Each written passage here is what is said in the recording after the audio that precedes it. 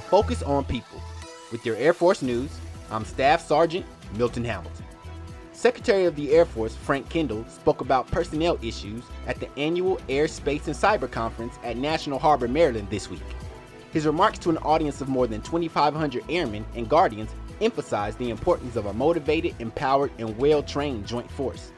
He said the country's competitors aren't just deterred from aggression by weapon systems, drawing a direct line from a diverse and professionally fulfilled total force to the ability to accomplish their mission and defend the United States. Kendall used Russia as an example of not investing in people, with failure occurring at scale and very visibly on the battlefield. The Secretary touched on personnel initiatives that are in the works, like pay increases, streamlining rules for female aircrew to continue flying while pregnant, and efforts to improve housing. That's today's Air Force News.